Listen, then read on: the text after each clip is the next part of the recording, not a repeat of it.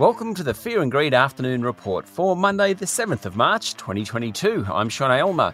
Every afternoon we'll bring you the 5 news items that you need to know about today. Let's jump into it. Story number 1 is the local market.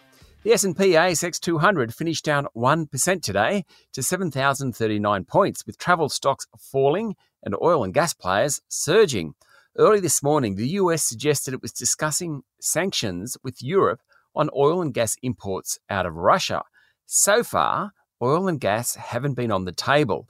It triggered a surge in the price of Brent crude to a 13-year high of almost $140 a barrel and sent markets into a tailspin. Energy security and prices are fundamental to the global economy. Disruption of oil flows in Europe would trigger higher energy prices, including petrol prices in Australia. As a result, the big winners today were the oil and gas companies. Market leader Woodside jumped 9%, Beach Energy was up 6%, and Santos rose 5.5%. The big miners also benefited from a jump in iron ore prices, but most of the rest of the market went backwards. Tech companies were sold off, with the tech index down nearly 5%.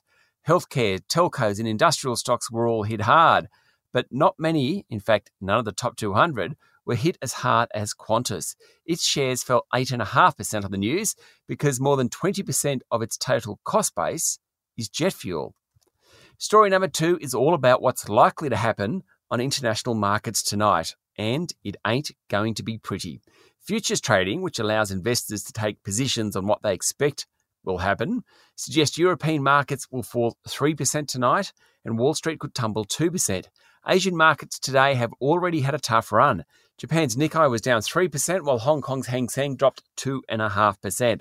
All in all, it's been a very tough 24 hours or so in financial markets. Story number 3. AGL has rejected the $8 billion bid for the company from tech billionaire Mike Cannon-Brookes and Canadian investment giant Brookfield. Instead, AGL will go ahead with its plan to split the business into two.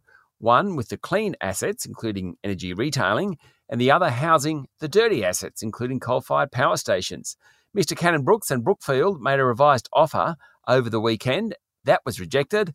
Mr. Cannon-Brookes said the consortium was now putting their pens down with great sadness.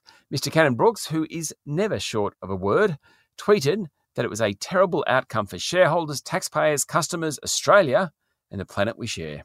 There you go.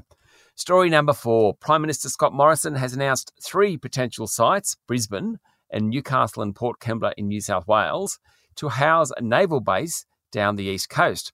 The preferred sites were narrowed down from a list of 19, and media reports suggest Port Kembla is the preferred option, at least from the Defence Forces.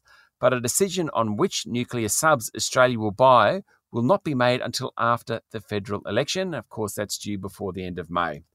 And finally, story number 5. Come on down, Donald Trump. The former US president over the weekend told the Republican Party's top donors that the United States should label its F-22 planes with the Chinese flag and bomb the SHIT out of Russia.